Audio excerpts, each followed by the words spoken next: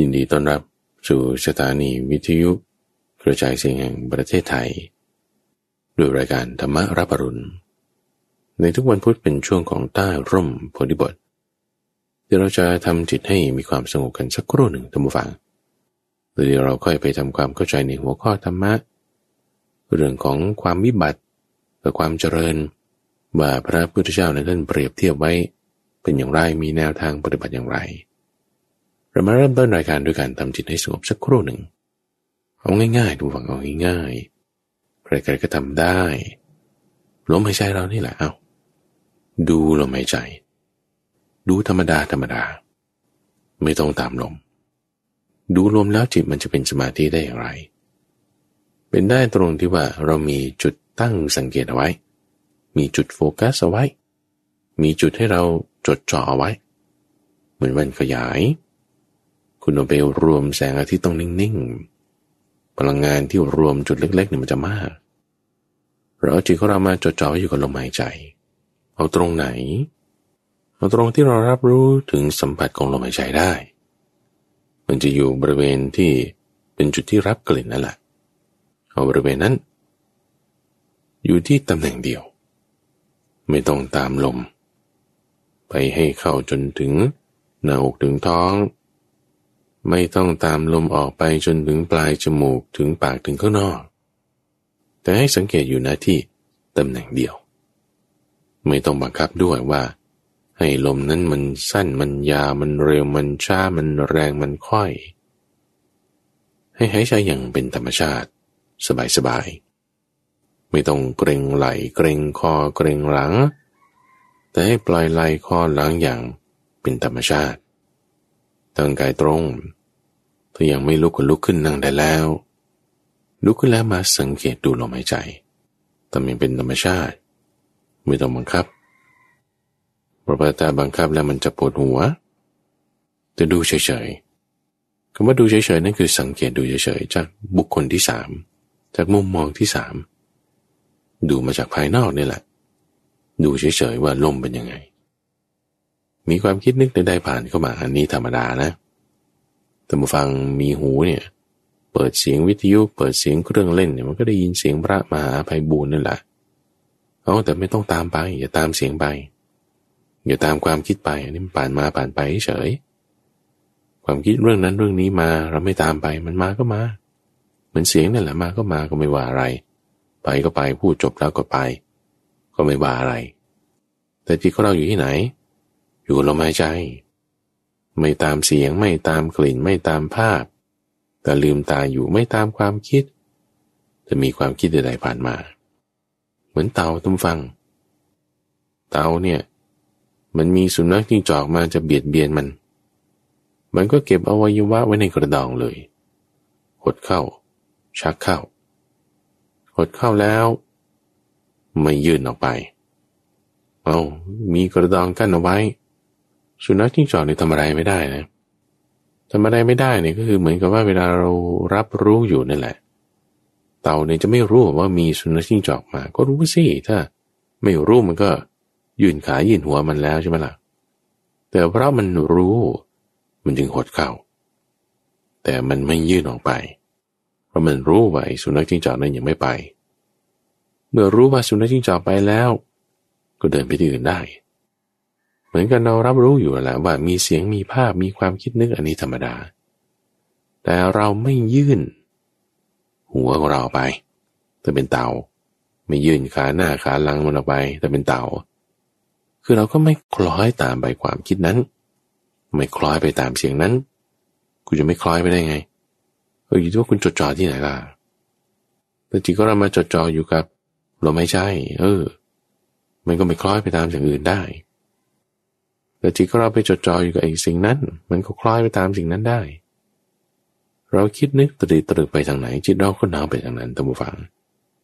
ในที่นี้เรามาคิดนึกตรีตรึกอยู่ลมหายใจจิตเราน้อมคล้อยมารวมลงมามันก็จะเกิดเป็นสมาธิได้ความที่จิตเป็นสมาธิเป็นอารมณ์เดียวนี่แหละเรารักษาไว้ทำให้ดี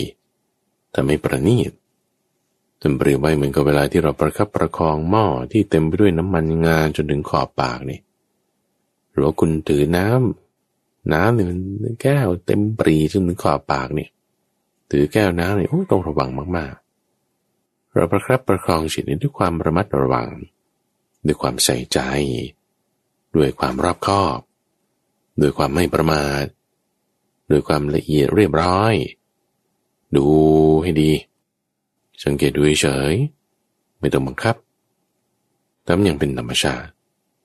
รักษาความที่จะเป็นสมาธินี้ไว้ให้ดีท่านฟัง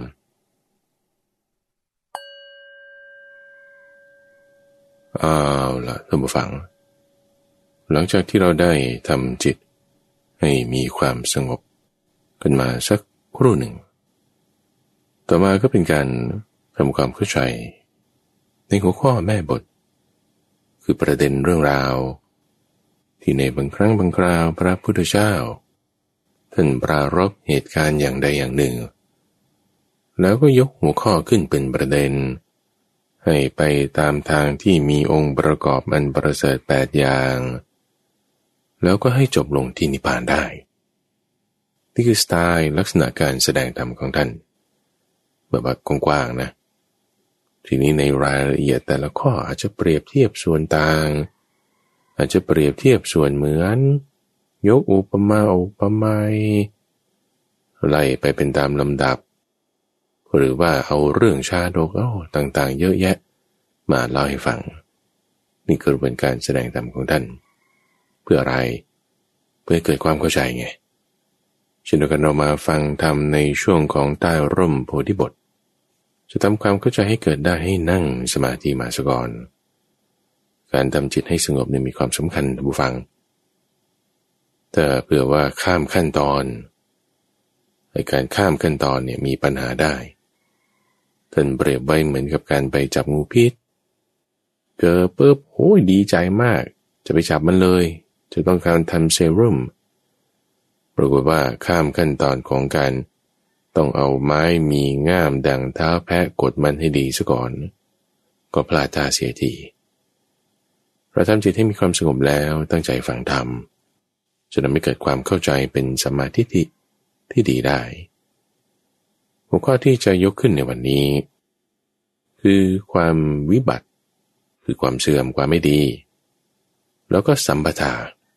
คือความถึงพร้อมหรือจะพูดว่าเป็นสมบัติก็ได้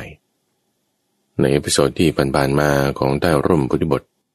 เราได้พูดกันอยู่ตอน1ถึงพร9ประการที่ไม่ใช่แค่ว่าเราจะอ้อนวอนขอร้องแล้วมันก็จะสำเร็จสมหวังแต่มันต้องมีการสร้างเหตุเงื่อนไขปัจจัยในเหตุเงื่อนไขปัจจัยของพร9ประการแต่ละอย่างนั้นก็ไม่ใช่ว่าเป็นความสุขทางตาทางหูทางภายนอกธรรมดา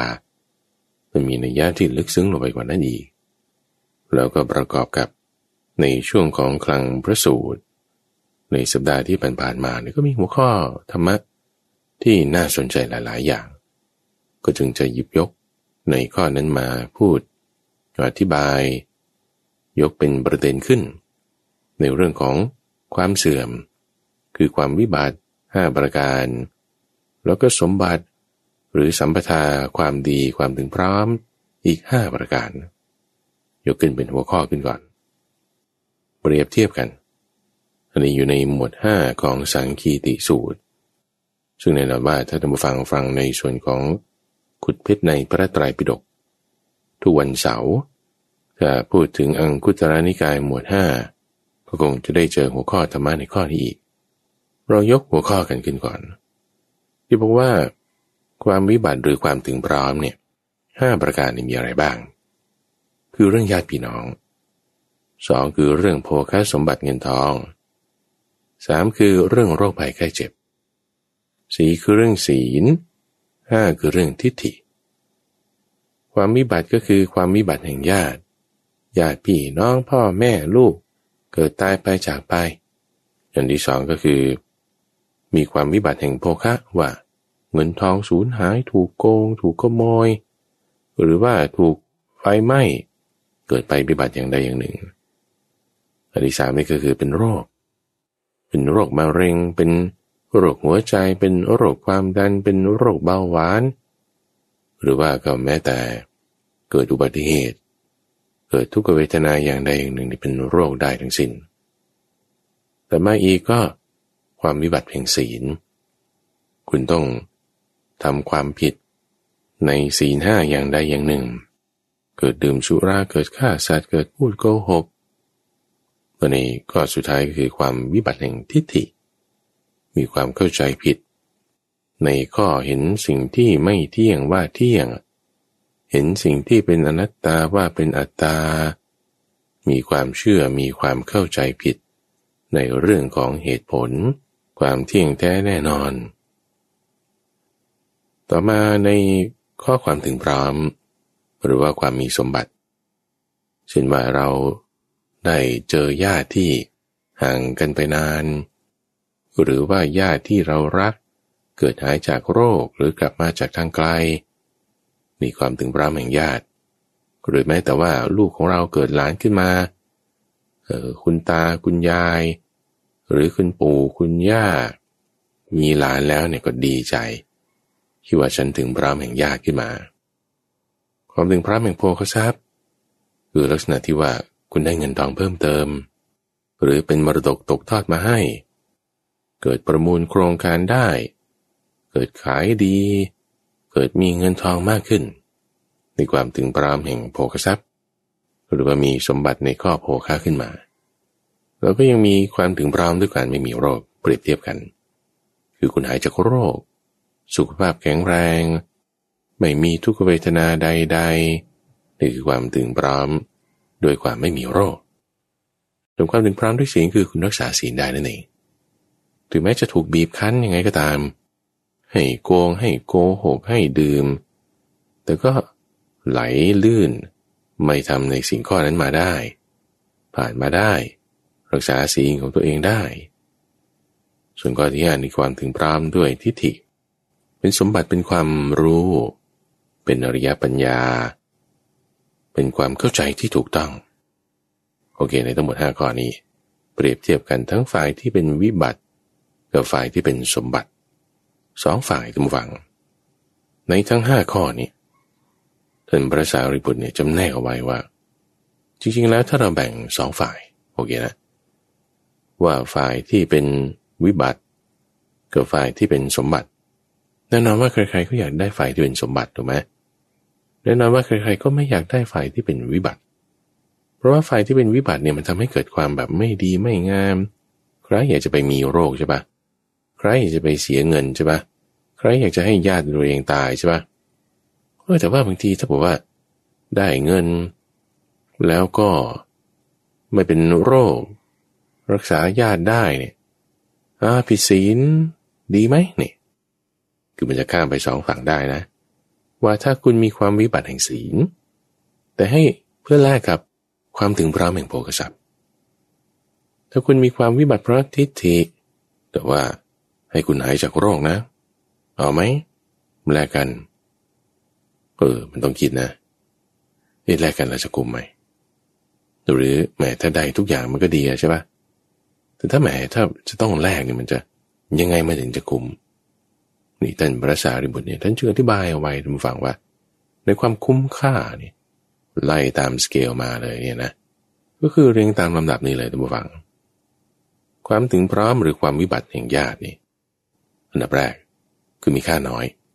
ก็ว่ามีค่าน้อยหมายความว่าคือมันดีอยู่อะถ้าคุณถึงพร้อมถ้าคุณมีสมบัติข้อนี้หรือถ้าคุณเสียข้อนี้มันก็ทุกข์อยู่นั่นแหละมันไม่ใช่ว่ามันจะดีแต่ว่าปัญหาหรือเรื่องราวอะไรต่างๆที่ตามมาจากความถึงพร้อมแห่งญาติหรือความวิบัติแห่งญาติเนี่ยถ้าจะเปรียบเทียบแล้วมันก็น้อยที่สุดในข้อที่1เราต้องเป็นบุคคลภายนอกคือไม่ใช่ตัวเราเองถัดมาอีกโภคทรัพย์นี่โภคทรัพย์ก็ยังเป็นบุคคลภายนอกถ้าเปรียบเทียบกับตัวเราเองในข้อที่3ถูกไหมถ้าตัวเราเป็นโรคแม้เงินทองเท่าไหร่จะให้รักษาแล้วให้ตัวเราหายเนี่ยเขายอมทุ่มไปต่อให้ถึงความวิบัติแห่งโภคะแต่ให้ถึงความพร้อมด้วยความไม่มีโรคยอมแลกอย่างนี้นี่คือเห็นความคุ้มค่าที่ ต่อเนื่องกันมาหรือสำหรับบางคนเนี่ยลูกที่รักพ่อแม่มากเนี่ยยอมถึงขนาดว่าตัวเองฉันตายแทนเพื่อให้พ่อแม่เนี่ยได้มีชีวิตอยู่ทำสิ่งอะไรต่างๆเพื่อจะรักษาชีวิตพ่อแม่เอาไว้ถึงแม้จะมีความวิบัติแห่งญาติแต่เพื่อให้เกิดความถึงพร้อมสมบัติแห่งความไม่มีโรคบางคนถ้าแลกได้ก็จะยอมแลกถ้าเปลี่ยนแปลงได้ก็จะยอมเปลี่ยนแปลงอันนี้ก็เห็นถึงคุณค่าของใน5ข้อนี้นะว่ามันไม่เท่ากันทีนี้ในสายตาของท่านผู้รู้มีท่านพระสารีบุตรเป็นต้นเนี่ยท่านแบ่งแยกไอ้ข้อนี้เอาไว้เพื่อให้เป็นเกณฑ์ในการที่เราจะพิจารณาว่าจริงๆแล้วเนี่ยเราควรจะพิจารณาไม่ใช่แค่ชาตินี้ไม่ใช่แค่เดี๋ยวนี้ปัจจุบันนี้ไม่ใช่แค่ตัวเราคนอื่นสิ่งของภายนอกทรัพย์สินอะไรไม่ใช่แค่นั้นแต่ว่าต้องพิจารณาถึงโลกหน้าด้วยพิจารณาถึงกุศลอกุศลเพราะว่าในข้อที่4ข้อที่5นี่ความถึงพร้อมแห่งศีลความถึงพร้อมแห่งทิฏฐิหรือความวิบัติแห่งศีลความวิบัติแห่งทิฏฐิเนี่ยมีค่ามากกว่าคือมันหนักกว่าในทั้งทางไม่ดีคือความวิบัติแล้วก็ทั้งความดีคือสมบัติเพราะว่าในความที่เราอยู่บนโลกมนุษย์เนี่ยมันก็คือสุขทุกข์แบบคนที่อยู่บนโลกสุขมากๆมันก็สุขแบบคนที่อยู่บนโลกท่านผู้ฟังทุกข์มากๆเลยมันก็ทุกข์แบบคนที่อยู่บนโลกสุขมากๆหรือทุกข์มากๆก็เท่าที่อย่างที่เราทราบเรารู้เห็นกันคือบนโลกมนุษย์นี้แต่ว่าท่านแจกแจงให้เราได้เข้าใจถึงว่าจริงๆแล้วถ้าเปิดว่าคุณมีความวิบัติเพราะญาติความวิบัติเพราะโรคความวิบัติเพราะโรคเนี่ยความวิบัติเหล่านี้เนี่ยมันไม่ได้จะทำให้เราไปนรกด้วยซ้ำคือทุกอย่างมากกว่าทุกบนโลกนี้ญาติตายก็ร้องไห้เงินทองหายบางทีก็เสียใจตัวเองเจ็บไข้ได้ป่วยเนี่ยมันก็ทุกข์กายแหละแต่มันไม่ได้จะทำให้เกิดความทุกข์ต่อไปในนรกกำเนิดเดรัจฉานเปรตวิสัยหรืออบายต่างๆคือมันจบที่ชาตินี้ไงบางคนทุกข์มากเลยเนี่ยเป็นโรคภัยไข้เจ็บถึงกับแบบว่าอยากจะตายฆ่าตัวตายเลยให้มันจบที่ความตายไปซะใช่ความวิบัติความพลัดพรากใน3ข้อแรกเนี่ยมันจบที่ความตายได้ความตายให้มันจบได้แต่ศีลวิบัติทิฏฐิวิบัติเนี่ยนะคุณเกิดวิบัติตอนนี้เสื่อมไปแล้วไม่มีศีลไม่มีทิฏฐิที่ถูกต้องมันไม่ใช่แค่ให้ผลชาตินี้เพราะต่อไปมันยังจะให้ผลเป็นทุกข์ต่อไปอีกไปถึงนรกกำเนิดเดรัจฉานเปรตวิสัยนู่นนะเราจะเปรียบเทียบให้ท่านฟังอย่างเช่นว่าคนที่เป็นพ่อเป็นแม่เลี้ยงลูกอย่างนี้เป็นต้นตอนลูกเด็กๆคุณเลี้ยงมาเนี่ยคุณเลี้ยงแบบผิดวิธีไม่ได้สอนให้เขารู้จักฮิริโอตปะให้ตั้งอยู่ในความดีห้ามเสียจากบาปก็แบบหาอยู่หากินเอาอาหารใส่ปากอบรมนั่นนี่บ้างพอโตขึ้นมาเด็กนี่มันอาจจะคบเพื่อนชั่วแล้วก็ทำสิ่งไม่ดีพ่อแม่เสียใจเกิดลูกติดยาเสพติดหรือเข้าแก๊งอันธพาลเป็นนักเลงหัวไม้ไม่รู้จักทำมาหากินต้องเกาะพ่อแม่ไปตลอดทำอะไรก็ไม่ค่อยสำเร็จไม่มีหัวก้าวหน้านี่กลุ่มใจนะนี่คือเข้าข่ายความวิบัติแห่งญาติทำไมญาติคือลูกฉันนี่เป็นอย่างนี้มาคิดได้ทีหลังเนี่ยเพราะว่าพลาดตรงนั้นไม่ได้สอนตรงนี้ใครจะไปคิดถึงทันคุณสร้างเหตุปัจจัยเงื่อนไขใช่ปะในความที่ว่าให้เกิดความวิบัติแห่งญาติถึงเงื่อนไขปัจจัยที่คุณสร้างแล้วให้เกิดความวิบัติแห่งญาติเนี่ยมันไม่ได้มีผลต่อไปในชาติหน้าให้ได้ต้องไปตกนรกกำเนิดเดรัจฉานเปรตวิสัยหรือเปรียบเทียบกับโรคภัยไข้เจ็บคุณชอบกินมากๆใช่ไหมของมันของที่ไม่ดีต่อสุขภาพของทอดกินเนื้อกินปลากินหมูกินมากๆดูแม้มันก็อร่อยลิ้นดีนะเขาก็ปรุงแต่งทำมาเป็นแบบนี้ปรุงแต่งทำมาเป็นแบบนั้นอันนี้ก็น่ากินอันนั้นก็น่ากินไปอัดเข้ายัดเข้าก็เกิดความวิบัติเพราะโรคแต่ว่าไอ้ความวิบัติเพราะโรคมันไม่ได้จะพาให้เราไปนรกไงสุดจบมันก็แค่ตายชาตินี้ ปัจจุบันนี้แล้วก็จบแล้วความวิบัติแห่งโรคมันก็ไม่ตามไปแต่ศีลนี่ต้องฟังถ้าวิบัติแล้วเนี่ยนะใช่ปัจจุบันเนี่ยคือแน่นอนนะว่าคนทำผิดศีลปุ๊บเนี่ยมันจะต้องมีโทษในความที่ว่าอาจจะสูญเสียโภคทรัพย์เพราะว่าด้วยความที่คุณตั้งอยู่ในความประมาทเพราะไม่รักษาศีลคนไม่รักษาศีลนี่คือคนที่ประมาทความประมาทไม่รักษาศีลอาจจะเป็นไปได้ที่จะมีความเสื่อมจากโภคะเป็นอันมากทีนี้ความวิบัติแห่งศีลมันไม่ได้จบที่แค่ตายในชาตินี้ไง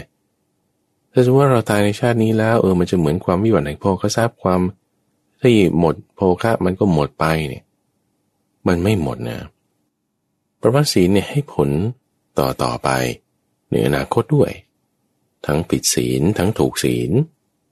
ทิฏฐินี่ยิ่งหนักเลยเพราะว่าศีลนี่ยังเป็นเรื่องของทางกายทางวาจาแต่ทิฏฐิเนี่ยเป็นเรื่องของทางใจศีลนี่ยังควบคุมส่วนใหญ่ก็เป็นราคะเป็นโทสะแต่ทิฏฐิเนี่ยควบคุมในส่วนที่เป็นโมหะเลยในส่วนที่เป็นสมบัตินี่ก็จริงนะทุกฝังสมมติว่าถ้าเราจะ enjoy life มีเงินทองทรัพย์สินสมบัติเพียบพร้อมด้วยญาติพี่น้องแล้วก็ยังไม่มีโรคภัยไข้เจ็บนี่สุขภาพแข็งแรงดีตลอดเลยแต่ตายไปนี่พวกนี้จบหมดแล้วนะญาติคุณก็ไม่ได้ไปด้วยโภคสมบัติก็เอาไปไม่ได้เงินทองอะไรต่างๆมันก็อยู่ที่นี่ละร่างกายก็แตกดับไปแล้วต่อให้ไม่เป็นโรคยังไงหมอเขาก็จับยัดโรคให้คุณข้าพเจ้าตอนเป็นเด็กๆอาม่าคือคุณย่าเสียชีวิตก็เอามรณบัตรของย่ามาดูก็บอกสาเหตุการตายเป็นโรคชราด้วยความเป็นเด็กไม่เข้าใจว่าคำว่าชราเนี่ยมันคืออะไรรู้จักแต่คำว่าโรคนี่อาม่าเป็นโรคอะไรไม่เห็นเป็นโรคอะไรนะนอนไปอยู่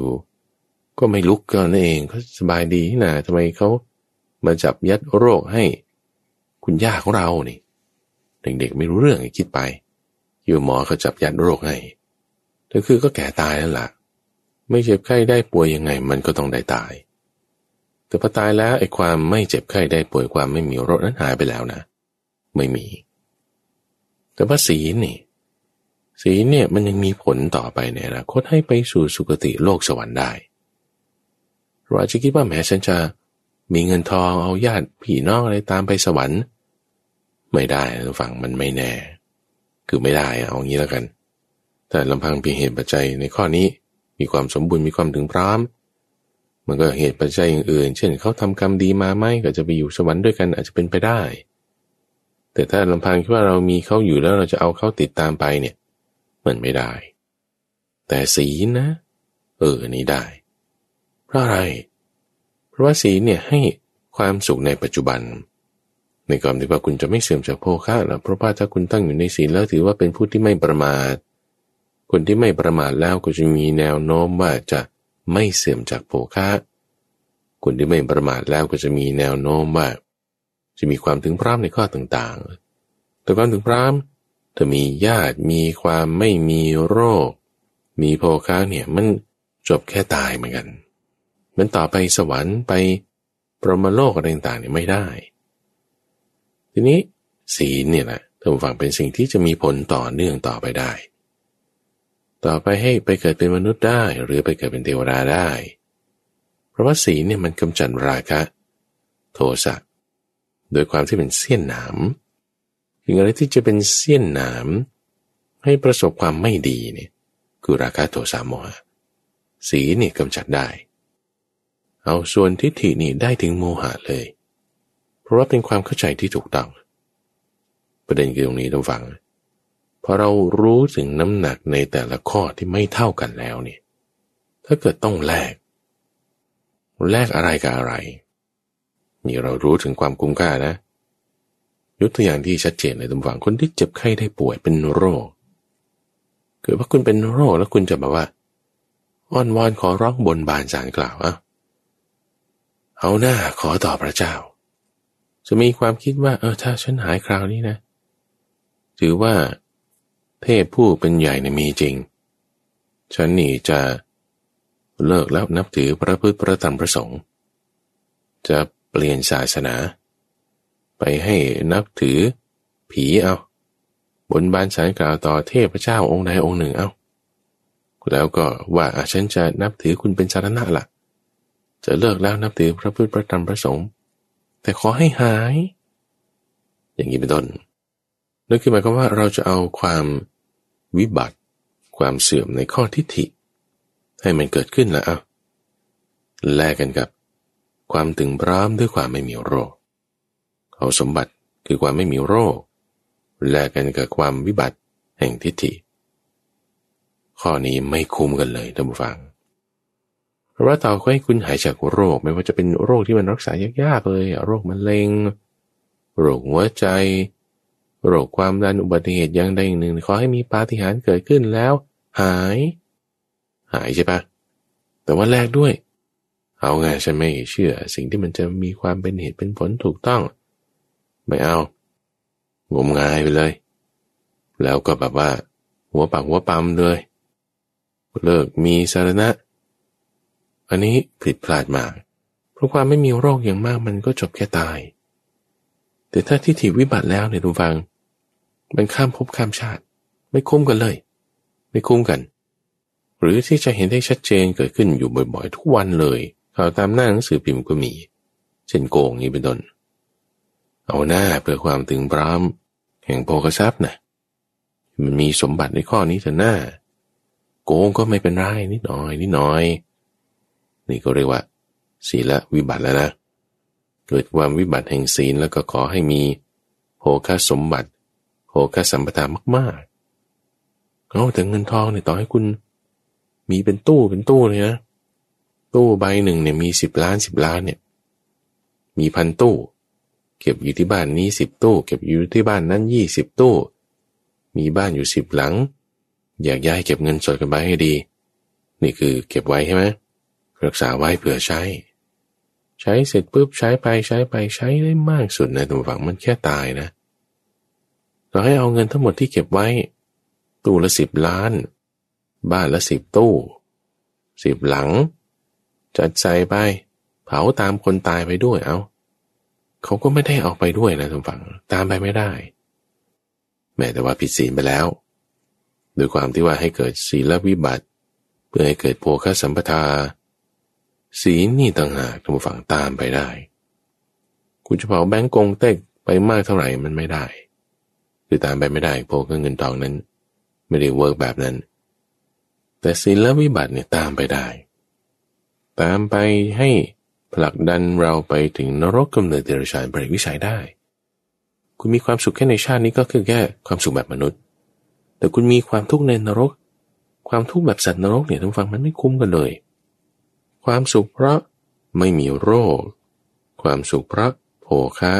ในโลกมนุษย์เนี่ยนะมันไม่คุ้มกันกับความทุกข์เพราะศีลวิบัติในอบายมันไม่คุ้มกันกับความที่ทิฏฐิวิบัติแล้วไปนรกนะความทุกข์ที่เกิดจากไปอบายไปนรกกำเนิดเดรัจฉานเปรตวิสัยเนี่ยมันมากกว่าความทุกข์ในโลกมนุษย์มากเอาความสุขกลับมาเป็นด้านความทุกข์คุณเสวยทุกข์นั้นแล้วให้ไปเสวยสุขมันยังดีกว่าคิดดูดีๆมาเปรียบเทียบกลับมาในทางที่เอาทุกข์มาแลกสุขแต่กี้ว่าเราเอาสุขในมนุษย์ไปแลกทุกข์ในอบายทุกข์ในนรกไม่คุ้มที่คุ้มคือเอาทุกข์ในมนุษย์นี่ไปแลกสุขในสวรรค์มันคุ้มกว่ายังไงนะสมมุติว่าคุณจะต้องรักษาศีลให้ได้แต่ในเคสเนี่ยคุณจะต้องถูกก็กลั่นแกล้งถูกก็ทำร้ายถูกก็ทุบตีแน่นอนว่าเขาก็จะริบเงินทองไปด้วยช่องทางรายได้เนี่ยเขาจะทำให้เราสูญเสียไปเกิดความเสื่อมพระโภคะวิบัติแล้วแย่แล้วเงินทองหายแต่ว่าเราเอาศีลเป็นตัวตั้งไงเราเอาความสมบูรณ์ความถึงพร้อมสมบัติหรือเรื่องศีลเป็นตัวตั้งต่อให้หน้ามีความวิบัติในโภคะถ้าเขาขันแกล้งอะไรต่างๆโทษเอามีความทุกข์เพราะโภคะวิบัตินี่เพื่อที่จะให้ได้รักษาศีลหรือว่าเขาจับญาติเป็นตัวประกันเขาจับญาติเป็นตัวประกันเพื่อที่จะให้เราผิดศีลเอาเงินทองด้วยเอาญาติด้วยมาล่อถ้าผิดศีลนะ จะไว้ชีวิตญาติคนนี้ผิดศีลนะจะให้มีเงินทองถ้าเราคิดดีๆแล้วเราก็เอาศีลเป็นตัวตั้งว่าหากฉันไม่ผิดศีลแต่ถ้าจะเกิดทุกข์เพราะเสื่อมเพราะญาติเกิดทุกข์เพราะเสื่อมจากเงินทองเอาเสื่อมดูเอาวิบัติดูเอาเพราะว่าวิบัติเพราะญาติวิบัติเพราะเงินทองมันไม่ได้จะพาไปนรกแต่ถ้าวิบัติแห่งศีลเนี่ยมันไปนรกนะคิดดูแล้วมันไม่คุ้มสู้ว่าอดทนเอาดีกว่าเจอทุกข์เพราะญาติวิบัติเจอทุกข์เพราะโภควิบัติแล้วไปสวรรค์หนึ่งด้วยสมบูรณ์ด้วยศีลถึงพร้อมด้วยศีลยังดีกว่าหรือถ้ามีคนเข้ามาบอกว่าเนี่ยคุณแก้บนอันนี้สิบนอันนี้บนต่อเทพเจ้าอันนี้ให้มีความงมงายเกิดขึ้นเอาแล้วก็จะมีความงมงายเนี่ยคือมีความวิบัติแห่งทิฏฐิแล้วนะทำอย่างนี้แล้วเนี่ยนะหายจากโรคแน่นอนโถเอ้ยเขาทำกันมาแล้วนะลองดูไม่เสียหายไม่เชื่ออย่าลบหลู่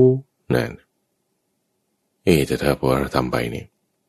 จิตใจเราน้อมไปคล้อยไปนี่มันเป็นทิฏฐิวิบัติได้เนี่ยพอต่อให้เราหายจากโรคจริงๆแม้แต่หายจากโรคมันก็อยู่แค่ปัจจุบันนี้ไม่คุ้มเพราะถ้ามีทิฏฐิวิบัติแล้วไปนรก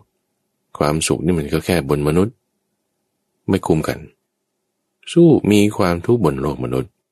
ไม่ต้องหายก็ได้แต่มันจบแค่ตายเท่านั้นเอง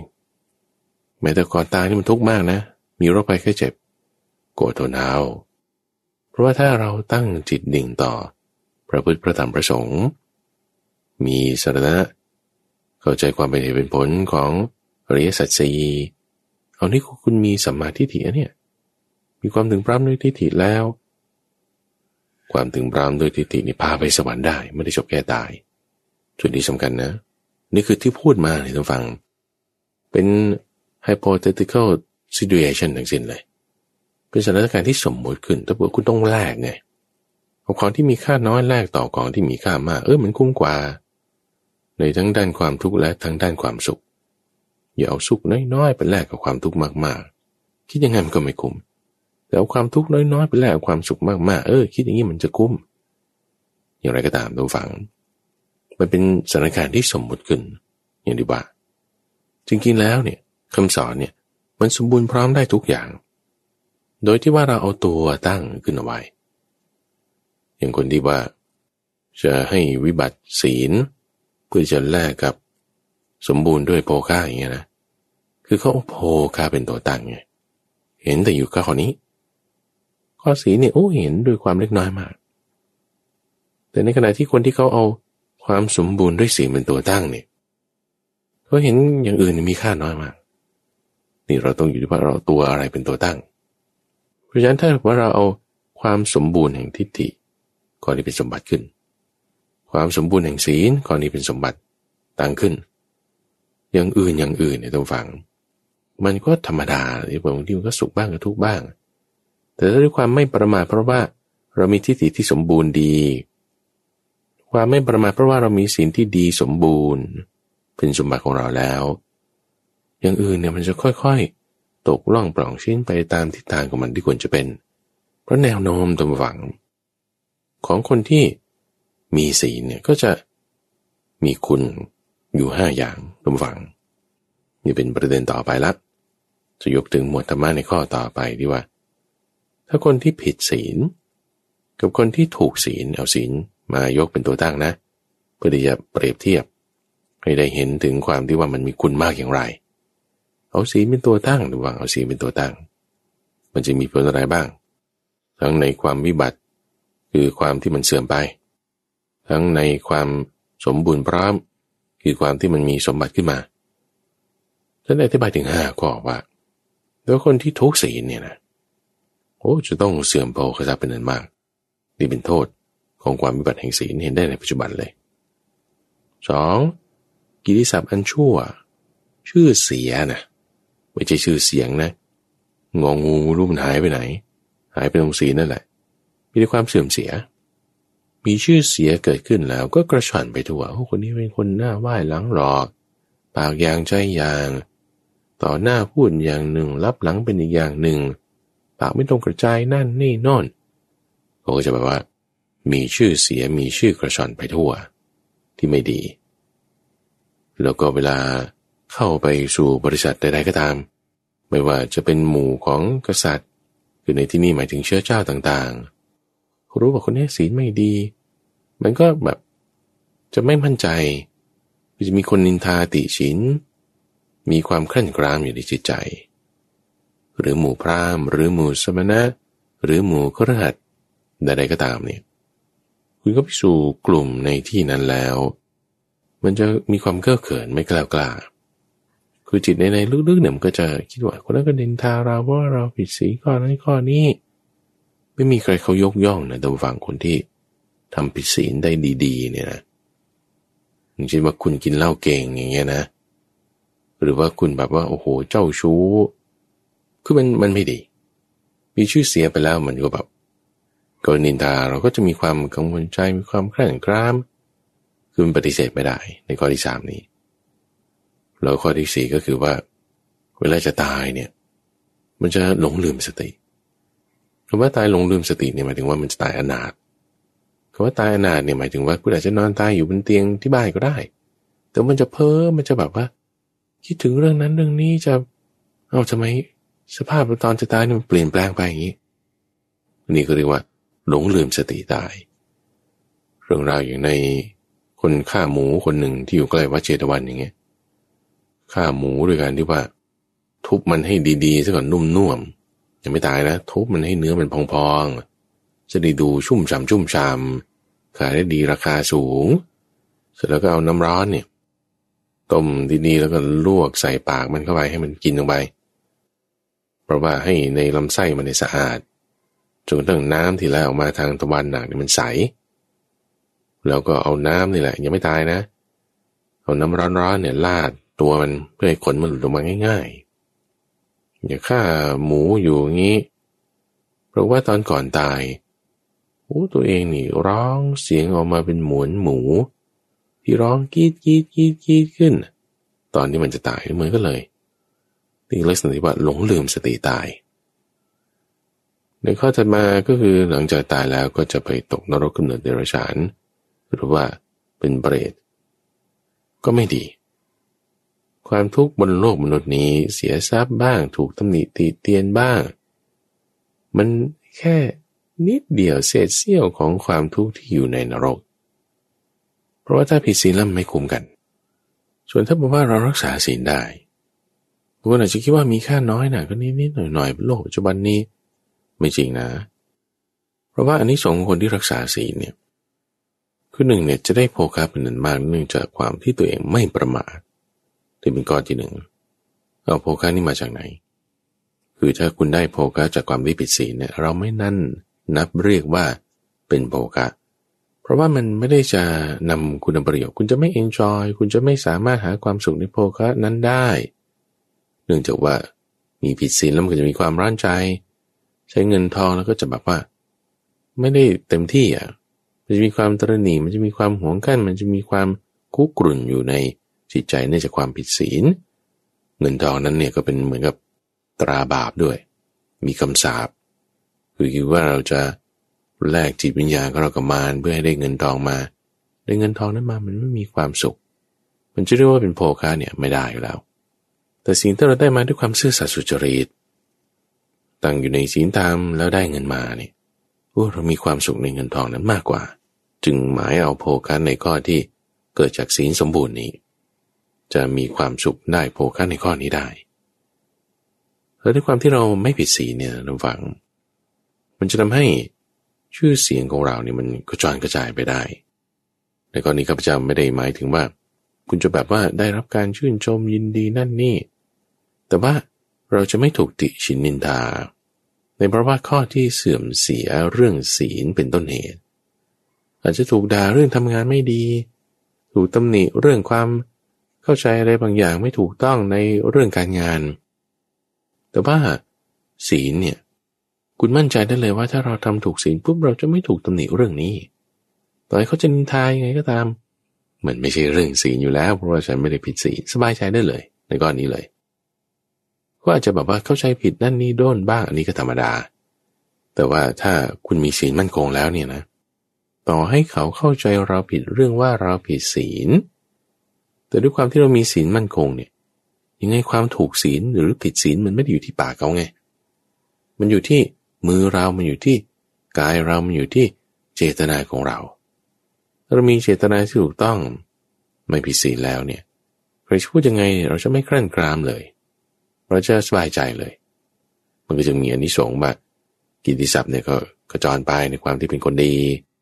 มีศีลงามในความที่ว่าเข้าสู่บริษัทได้แล้วก็ไม่ครั่นครามเพราะฉะนั้นพอเขาพูดต่อๆกันไปเนี่ยท่านฟังในการพูดต่อๆกันไปเนี่ยมันทวนลมได้มันข้ามเมืองได้มันข้ามประเทศได้มันข้ามภพข้ามชาติได้ในประจุดนี้อย่างเช่นว่าถ้ากลิ่นหอมหรือกลิ่นเหม็นของดอกไม้อย่างเช่นดอกอุตภิษอย่างนี้หรือว่าต้นลิงยักษ์ที่มันมีกลิ่นเหมือนซากศพเลยหรือดอกไม้ที่หอมมากๆเช่นดอกมะลิหรือว่าต้นลำดวนไม่ว่ามันจะหอมทั้งกลางวันกลางคืนนี่ไม่ว่าจะหอมหรือเหม็นนะทุกฝั่งมันก็แค่ไปได้ตามลมตัวนั้นทวนลมเนี่ยมันไม่ได้แต่กลิ่นของผู้ทุศีลก็ทวนลมได้กลิ่นของผู้มีศีลก็ทวนลมได้ทวนลมได้เนี่ยเพราะว่ามันไปตามคำพูดของคนนี่แหละคนไปที่ไหนคำพูดนี้มันก็ไปด้วยคนหนึ่งก็ไปทวนลมได้ตามลมได้ไปหมดขึ้นสวรรค์ได้ลงนรกได้ไปหมดนี่พอเรารักษาศีลได้โดยความที่สมบูรณ์ถึงพร้อมด้วยศีลก็จะมีอานิสงส์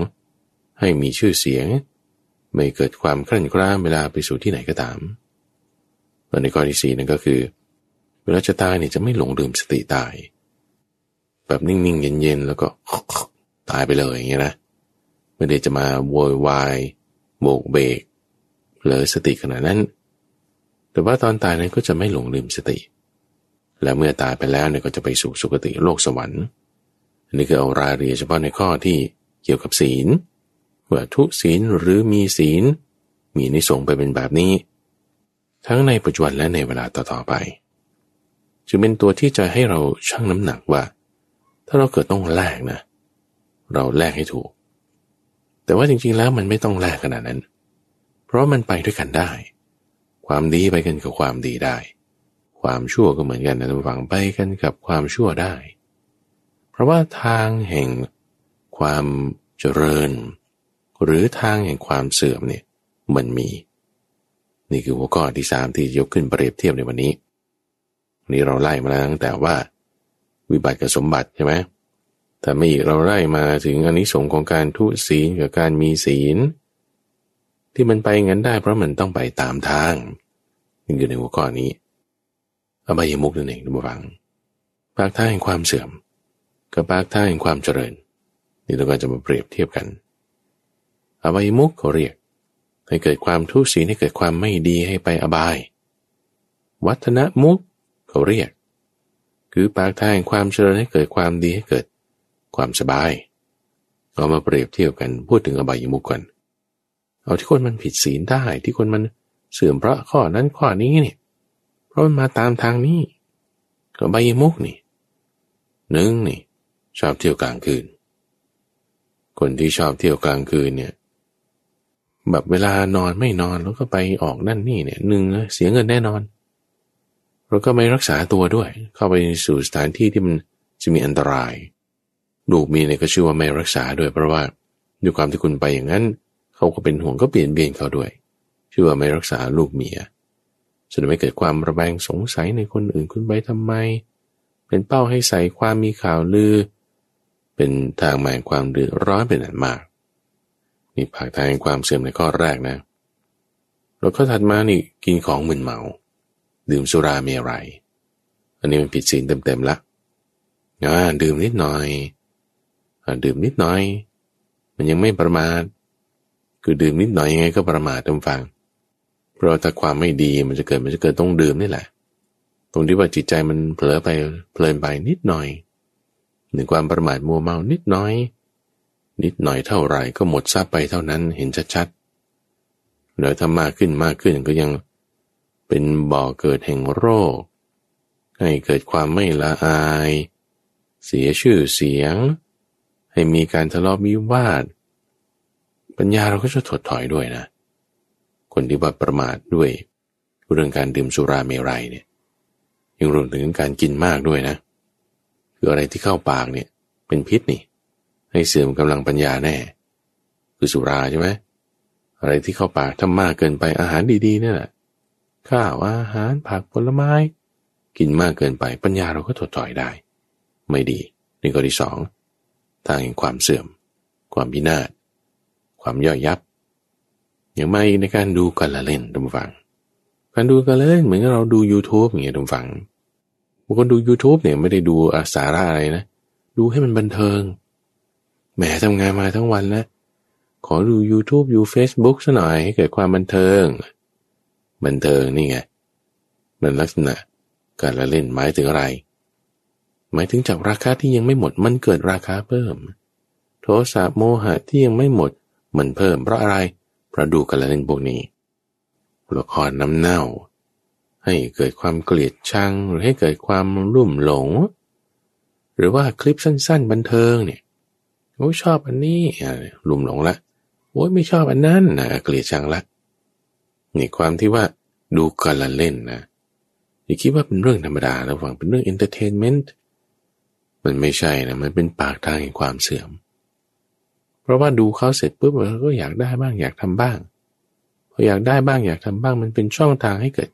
ความผิดศีลได้ให้เกิดราคะโทสะโมหะเพิ่มขึ้นได้เพราะมันทีละน้อยระหว่างทีละน้อยแล้วก็ต่อไปไม่ดีเลย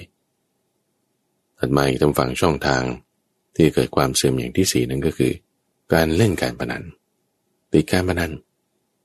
ไม่ว่าจะในรูปแบบใดๆก็ตามแต่นี่มันมาทุกรูปแบบขนาดเล่นหุ้นนี่ยังเล่นเป็นแบบการพนันได้เอาถ้าเล่นหุ้นคุณไม่เล่นเป็นแบบการพนันก็ได้นะแต่บางคนเล่นหุ้นเล่นเป็นแบบการพนันก็ได้ราคาทองเล่นทองคุณยังเล่นเป็นแบบการพนันได้เอาคนเราเป็นอย่างนี้การพนันไม่ดีเลยมันทำให้ติดมันทำให้ลุ่มหลงมันให้มัวเมาถ้าเป็นลักษณะของการเล่นดูละครดูอย่างซีรีส์อย่างเงี้ยนะฟังคนติดซีรีส์เกาหลีเนี่ย3 วัน 3 คืนไม่ออกจากบ้านไม่นอนด้วยแล้วก็ดูซีรีส์อย่างเดียวมันติดไงแล้วมันดีไหมล่ะการพนันนี้ก็เหมือนกัน7 วัน 7 คืนเนี่ยบางทีไม่นอนเลยคลุกอยู่แต่ในที่บ่อนทั้งกินทั้งเล่นเข้าห้องน้ำนอนนิดหน่อยโอ้ยทำไมแบบอยากได้คืนในที่เสียไปเนี่ยพอแพ้เราก็เสียดายทรัพย์ที่เสียไปคนชนะคิดว่าได้เงินที่ไหนได้เวรเข้ามาผูกเวรกับเราเงินทองก็หมดไปอย่างชัดๆแล้วพอเขารู้ว่าเราเล่นการพนันเนี่ยนะคนเล่นหวยก็ตามเล่นเบอร์ก็ตามนี่มันทำให้แบบเป็นที่หมิ่นประมาทของคนอื่นได้เวลายกเรื่องอะไรขึ้นเนี่ยคนก็ไม่จะค่อยเชื่อหรอกเพราะว่าคนมักเล่นการพนันเนี่ยมันจะโกหกอยู่เรื่อยไม่เป็นที่ประสงค์ในการที่จะคบหาแต่งงานให้สร้างครอบครัวได้เพราะคิดว่าคนเล่นการพนันเนี่ยจะไม่สามารถสร้างครอบครัวได้นี่มีโทษคือการพนันเนี่ยอาจจะไม่ผิดศีลในข้อศีล 5แต่ว่าถ้าศีล 5เนี่ยท่านผู้ฟังพระพุทธเจ้าเกิดกำหนดมามากนั่นนี่โน่นอีกเนี่ยคือบางทีมันจะหนักเกินไปสำหรับคนที่แบบว่าต้องการจะทำให้ได้ท่านก็จะเอาแบบว่าเบสิกนะทีนี้ที่ว่าคุณมาผิดศีลหรือถูกศีลได้มันมีทางที่ดำเนินมานี่จุดการพนันนี้จึงเป็นจุดหนึ่งที่เป็นอบายมุขคือปากทางแห่งความทุศีลให้เสื่อมได้ถัดมาอีกท่านผู้ฟังในข้อที่5ก็คือการคบคนชั่วเป็นมิตรคนที่เป็นนักเลงการพนันคนที่เป็นนักเลงสุราคนที่เป็นนักเลงเจ้าชู้คนที่ชอบหลอกลวงคนที่ชอบต้มตุ๋นคนที่เป็นหัวไม้เก็บเมล็ดเกเรไม่รู้จักทำอะไรชักชวนไปในทางชั่วเนี่ยคบมันสิคบคนพวกนี้ตรงฝั่งก็ชักชวนกันไปเขาใช้มาเสพยาเสพติดอย่างเงี้ยถ้าไม่มีเพื่อนชวนนะมันยากเลยตรงฝั่งที่จะไปทำเนี่ยคุณเห็นตัวอย่างจากทีวีแล้วคุณก็ทำมันคือบางคนมันก็จะทำไม่เป็นทำไม่ได้ไม่เอาแต่พอหน้านิดหน่อยทำอย่างนี้เดี๋ยวทำให้ดูเสียบตรงนี้ดูตรงนี้อาการมันแสดงออกเนี่ยนิดหน่อยพอมีคนยุมีคนชวนปุ๊บเนี่ยก็ได้นี่มันแพร่มาเป็นอย่างนี้พอเราครบคนชั่ว คนไม่ดีนะคนที่เสพยาเสพติดเนี่ยเป็นมิตรแล้วเนี่ยมันได้เป็นความปลอมคือเป็นของไม่ใช่มิตรจริงๆอ่ะแต่เป็นคนเทียมมิตรเราก็จะให้เกิดความชั่วอย่างอื่นๆตามมาเป็นอบายมุขอย่างที่ห้าแล้วก็สุดท้ายในอบายมุขก็คือความที่เป็นคนเกียจคร้านบางทีก็บอกหน้าตอนนี้เหนื่อยแล้วเดี๋ยวพักสักหน่อยแล้วค่อยทำต่อนี่คุณตั้งอยู่ในอบายมุขแล้วนะหรือว่าตอนนี้ก็พักอีกสักหน่อยนึงเดี๋ยวพรุ่งนี้ค่อยๆว่ากันยังมีเวลานั่นเย็นแล้วบ้างยังเช้าอยู่บ้างเหนื่อยแล้วตอนนี้หรือไม่ก็ยังอิ่มเกินไปเดี๋ยวกินข้าวก่อนเดี๋ยวหิวเกินไปเดี๋ยวพักสักหน่อยนี่มันมีข้ออ้างเขาเรียกว่าอ้างเล่ห์เอาตรงนั้นตรงนี้มาอ้างแล้วเพื่ออะไรไม่ต้องทำงานขี้เกียจไงเพราะขี้เกียจแล้วเนี่ยเป็นอบายมุขเป็นปากทางที่จะไปสู่ความเสื่อมนะสิ่งที่เราจะเห็นได้ง่ายๆตรงฝั่งในความที่ว่าอยู่ในชีวิตประจำวันของเราเลยอ่ะของเราไม่ต้องพูดถึงคนที่ไม่ฟังธรรมะนะอย่างพวกนักเลงการพนันคนกินเหล้าเมาเบียร์เนี่ยพอเราพูดว่าอย่าเล่นการพนันอย่าเล่นหวยเล่นเบอร์อย่าดื่มสุราเขาไม่ชอบเขาจะไม่มาฟังหรอกในการธรรมะแต่ว่าคนเราดีๆเนี่ยแหละรักษาศีลได้ธรรมดาเนี่ยฟังธรรมะดูอะไรที่มันมักจะเกิดกับเราได้ก็ข้อนี้แหละความขี้เกียจหรือว่าการดูการเล่นเนี่ยอย่าคิดว่ามันเป็นความที่ว่าไม่ใช่อบายมุขนะมันคืออบายมุขจริงๆอย่างคนปฏิบัติธรรมกลับมาแล้วเนี่ยโอ้ฉันไปวัดตั้ง7 วัน10 วันเนี่ยฉันไม่นั่งสมาธิกลับมาเนี่ยดูซีรีส์เกาหลีซะหน่อยหรือว่าเปิดคลิปดูอัปเดตข่าวสารนั่นนี่แต่ว่าก็ดูการเล่นดูอะไรอย่างอื่นไปด้วยเสียเวลาให้เกิดบันเทิงแล้วก็เกียจคร้านด้วยไอ้ที่ทำมาเนี่ยมันเสื่อมไปลดลงไม่ดีเอาแล้วที่ดีคืออะไรนี่คืออบายมุข6ใช่ไหมเปรียบเทียบกลับมาในทางดีท่านผู้ฟังก็คือวัฒนมุขเนี่ยก็คือปรากฏแห่งความเจริญในข้อแรกคือความที่ว่าไม่มีโรคความไม่มีโรคความมีสุขภาพดีเนี่ยท่านผู้ฟังเป็นปรากฏแห่งความเจริญนะเพราะถ้าคุณมีโรคภัยไข้เจ็บมากสุขภาพไม่ดีการทำความเพียรมันจะย่อหย่อนเอาคำถามคือไงจะให้มีสุขภาพดีไม่มีโรคภัยไข้เจ็บได้ตึงก็พูดถึงอายุวัฒนะคือธรรมะที่จะเป็นเกื้อกูลส่งเสริมสุขภาพให้ยืนยาวนานได้คือการที่จะทำให้เกิดความไม่มีโรคเนี่ยต้องมี5 ประการนี้คือการทำรู้จักความสบายกับตนเองอะไรที่มันจะถูกธาตุเรากินเราเอา2รู้จักประมาณในสิ่งที่สบายนั้นอย่างเช่นว่าสิ่งที่สบายอาจจะไม่ใช่เป็นสุขเวทนานะเช่นว่าคุณไปออกกำลังกายอย่างเงี้ยอาจจะมีทุกขเวทนาบ้างแต่ว่ามันจะเป็นสัปปายะต่อร่างกายเอาแต่ว่าถ้าออกกำลังกายมากเกินไปไม่ดีต้องรู้จักประมาณในสิ่งที่สบายนั้นข้อที่3นี่จะต้องรู้จักบริโภคสิ่งที่ย่อยง่ายเคี้ยวให้ละเอียดเพื่อให้การทำงานในระบบการย่อยระบบท้องของเรานั้นถูกธาตุดีพอระบบน้ำดีมันดีแล้วอย่างอื่นเนี่ยมันไปได้ข้อที่4นั่นก็คือการประพฤติให้เหมาะในเรื่องของเวลาในกรณีหมายถึงว่าถ้าคุณมีตารางเวลาที่เหมาะสมเช่นเข้านอนตรงเวลาตื่นตรงเวลาคือเวลาตื่นเนี่ยให้มันแบบถูกต้องเวลาน้อยมันถูกต้องในส่วนหนึ่งเวลาออกกำลังกายให้มันเหมือนกันทุกๆวันเวลาทำงานให้มันเข้าที่ทุกๆวันการรักษาเรื่อง body clock คือเวลาของร่างกายของเราเนี่ยนี่จะเป็นเหตุที่ทำให้เรามีอายุยืนได้แล้วก็ที่5นั่นก็คือการที่ต้องรู้จักประพฤติพรหมจรรย์คือต้องเว้นจากเมถุนธรรมบ้างเว้นจากความบันเทิงเว้นจากเรื่องของกามอันนี้จะทำให้อายุยืนได้ในกรณียังมีเพิ่มเติมขึ้นมาอีกว่าถ้าคุณมีกัลยาณมิตรคือเพื่อนดีอันนี้ก็จะมีส่วนที่ทำให้เกิดความก้าวหน้าความเจริญในเรื่องของอายุได้อายุนะทั้งนี้ทั้งนั้นกลับไปฟังในเรื่องของพร9 ประการคำว่าอายุเนี่ยไม่ใช่หมายถึงว่าคุณมีตัวเลขอายุที่เพิ่มขึ้นดีขึ้นยาวนานเท่านั้นแต่ยังหมายถึงความที่ว่าคุณเจริญอิทธิบาท4อยู่1 วันเนี่ยให้มันมีคุณค่ามากขนาดไหน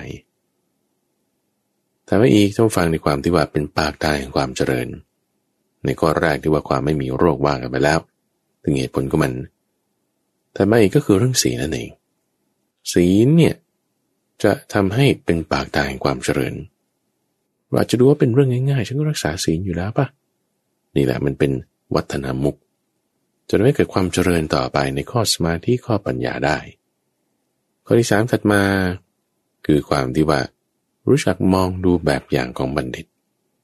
คนไหนที่เขาดีๆเนี่ยที่เขามีความรู้มีปัญญาเอาคติเอาลักษณะความคิดของคนเหล่านั้นมาตั้งไว้ในจิตใจของเราท่านใช้คำว่าเป็นพุทธานุมัติคือคนที่มีความเป็นพุทธะคนที่มีความรู้ความตื่นความเบิกบานดูเป็นวินยูชนมีความเข้าใจโลกเอาธรรมะของเขาเนี่ยมาเป็นแบบอย่างในบางข้อบางประเด็นข้อนี้เราพัฒนาได้ข้อนี้เราทำได้ก็ทำไปถ้ามาอีกในข้อที่4นั่นคือการศึกษาเล่าเรียนฟังการมีสุตตะสมสุตตะสังสมสุตตะก็มีการฟังมากเราเรียนหาความรู้ทันต่อเหตุการณ์ศึกษารู้จักฟังรู้จักคิดถัดมาในข้อที่5นั้นคือดำเนินแนวทางให้ไปตามธรรมตั้งใจคำว่าธรรมานุวัตรในข้อที่3นี่คือพุทธานุมัติ